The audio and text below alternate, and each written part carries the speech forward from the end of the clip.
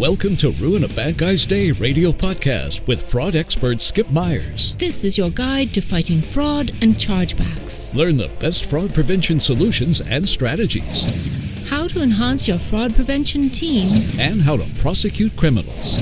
Now, here's your host, Skip Myers.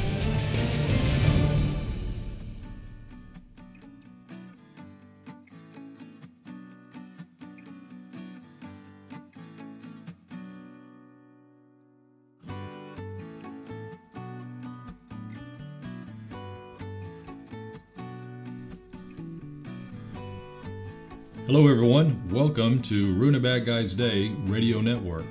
Hey, this is Skip Myers reporting on the catch of the day. And today's catch of the day comes from the United States Justice Department. 11 individuals from Lagos, Nigeria have been indicted for conspiring to commit wire fraud.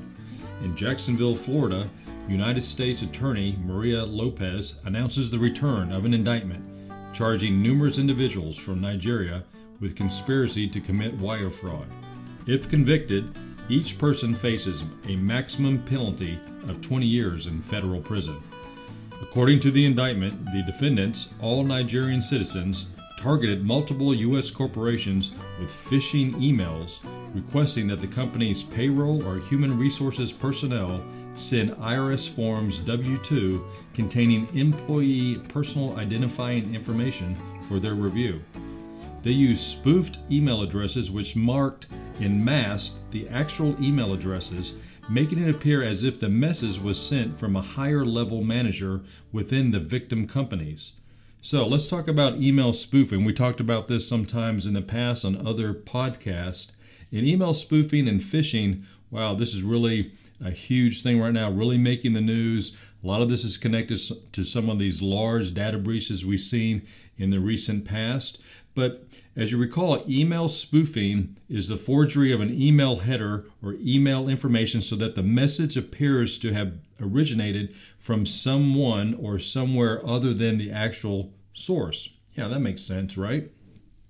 So email spoofing is a tactic used by bad guys in phishing and spam campaigns because people are more likely to open an email when they think and believe it's been sent from a legitimate source. So remember from the past podcast, we talked about phishing, and some of these are more directed. What we're talking about right now, spear phishing type attempts, where it's more personalized, it's directed to you, it looks legitimate, and it's asking for a call to action. It's asking for information. It's probably, again, an urgent matter that these guys want you to attend to in a timely fashion. So they're trying to make you do something very quickly so that they can obtain some more personal, identifiable information to get through this scheme. So the information goes on to say that numerous companies around the United States were victimized by the sophisticated scheme, including a local Jacksonville, Florida-based business. The defendants,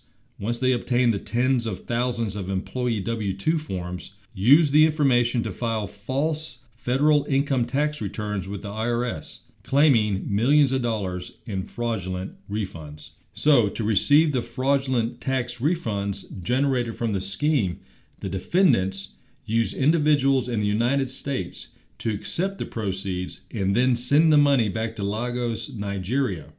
In many instances, these individuals assisting in the United States were victims of a romance scheme, whereby the defendants developed online relationships using fake social media outlets. So let's talk about a romance fraud or romance scheme. Very interesting. This happens quite a bit out there with all the information available on social media between Facebook and Twitter and other social platforms. But romance schemes and romance fraud really sometimes happens often on Facebook, where victims will friend other suspects unknowingly without verifying some sort of bogus claim that they have a mutual friend, and they start exchanging information, read each other's walls and information and photos. They would start posting things they would like each other's. They start building this relationship, and sooner or later they start sharing emails and then start sharing pictures, and it's all about the fraudster developing this relationship. So this is pretty much standard operating procedure for romance type schemers or scammers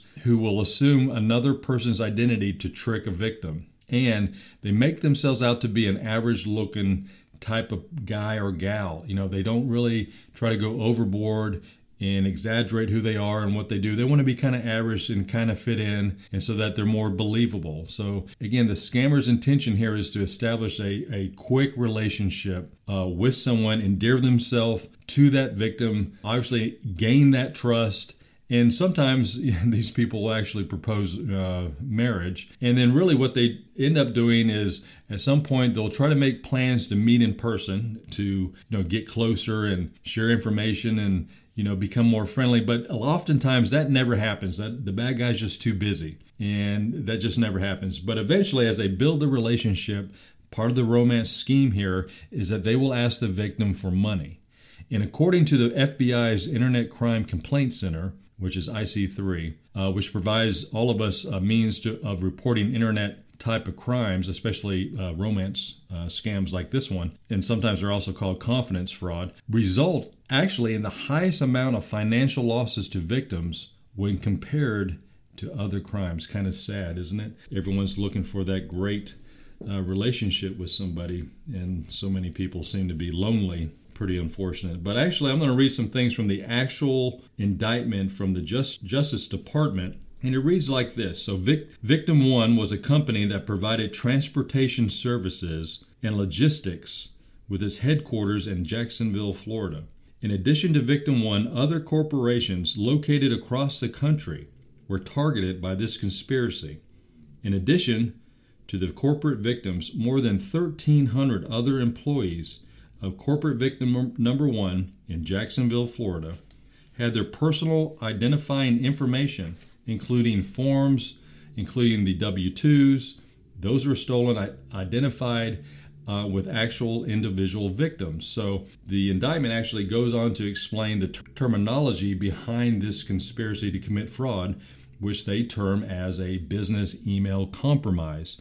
And they explain, as many of you know, it is a type of fraudulent scheme targeting businesses. And a business email compromise uses, among other things, email spoofing to obtain confidential business information.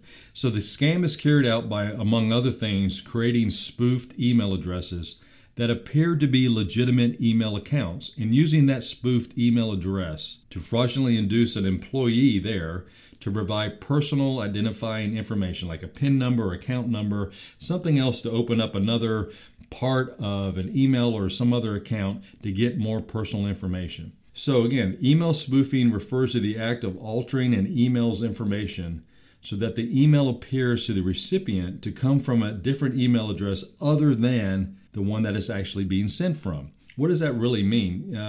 In this case, the indictment explains it. Really, the goals of this conspiracy is all tied together with this spoofing and the email compromise conspiracy here. But it was the goal of this conspiracy for these defendants and their co-conspirators here in the United States to enrich themselves by using this business email compromise to trick this victim company and other companies into emailing their employees personal identifiable information to the defendants and co-conspirators, and then using that information to file fraudulent tax returns with the IRS, which falsely claim millions of dollars in tax refunds. So the manner and means of this whole conspiracy really played out by these defendants and their co-conspirators means that they exchanged different targeted lists that detail the names of United States corporations, including this one particular corporation in Jacksonville, Florida, and the name and email address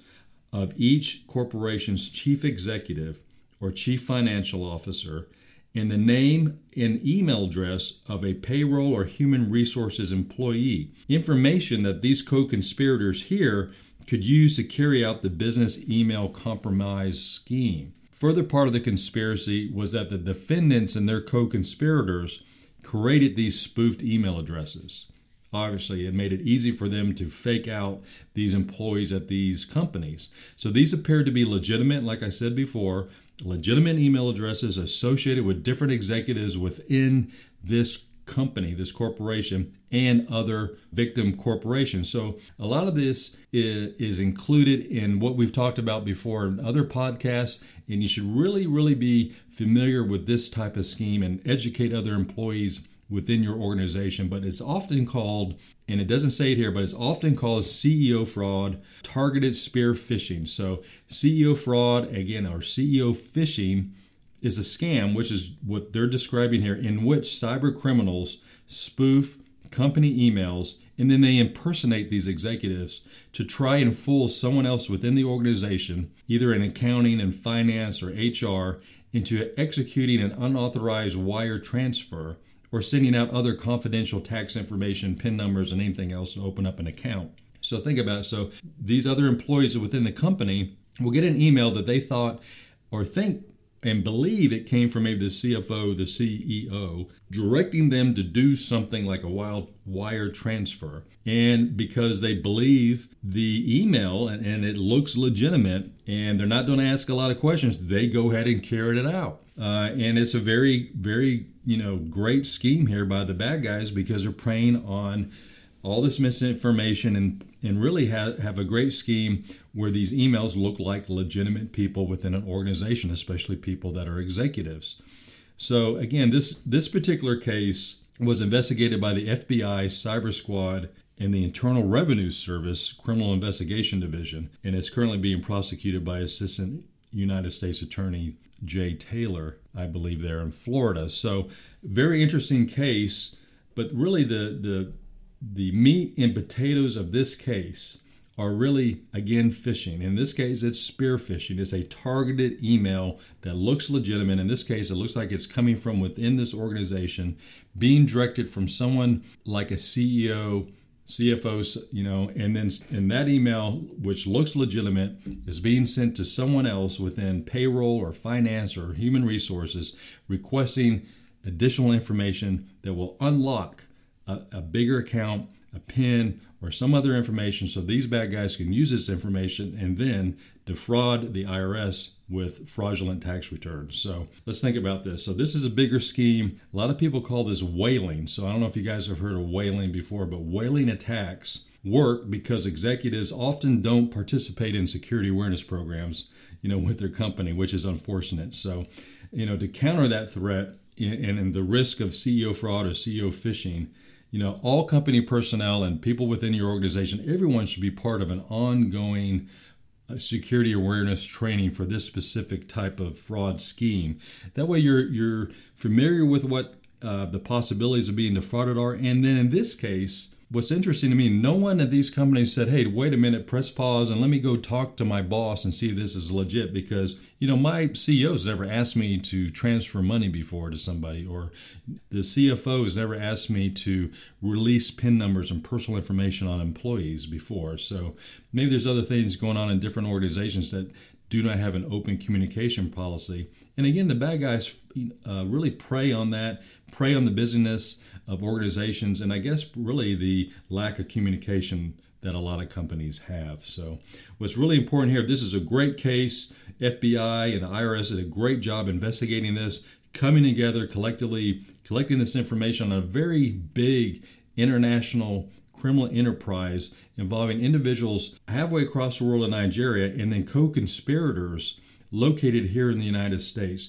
Very interesting case. Apparently it's still developing as far as the amount of defendants. I didn't read off all the defendants. There's so many involved here, both internationally and here in the United States. But again, this is a very dynamic case. It's still evolving. But the lessons here is through awareness and communication within your organization. If you do not have a security awareness program, and you're in the particular fraud team, if you're in human resources or in the finance department or fraud prevention, get with those folks in your organization and get with them and start creating a security awareness program that really emphasizes what to look for with suspicious emails. And there could be a way within your organization that your IT team or someone else can actually tag certain emails that originate from outside your organization as something as such. Beware, this email did not originate from an internal communication. That right there will add a little extra awareness for the recipient to scrutinize that email a little bit closer, maybe ask that extra question, and get someone else involved before it's too late and they expose their company to a greater threat. So again, hats off to the FBI and the IRS for working on this, and the Assistant United States Attorney there prosecuting this case. This is a great example of how collectively different organizations come together to ruin a bad guy's day. More information can be obtained through FBI.gov, and if you have any internet crime type questions, or you need to report a complaint where you may be involved with a phishing scheme, a romance scheme, something dealing with a whaling attack, contact the FBI, or as a part of the FBI, you have the Internet Crime Center, which is IC3.gov. IC3.gov. You can report that, report the complaint. All the particular information is needed there to help them investigate this, and you can see what happens when people come together to ruin a bad guy's day. Thank you, everybody.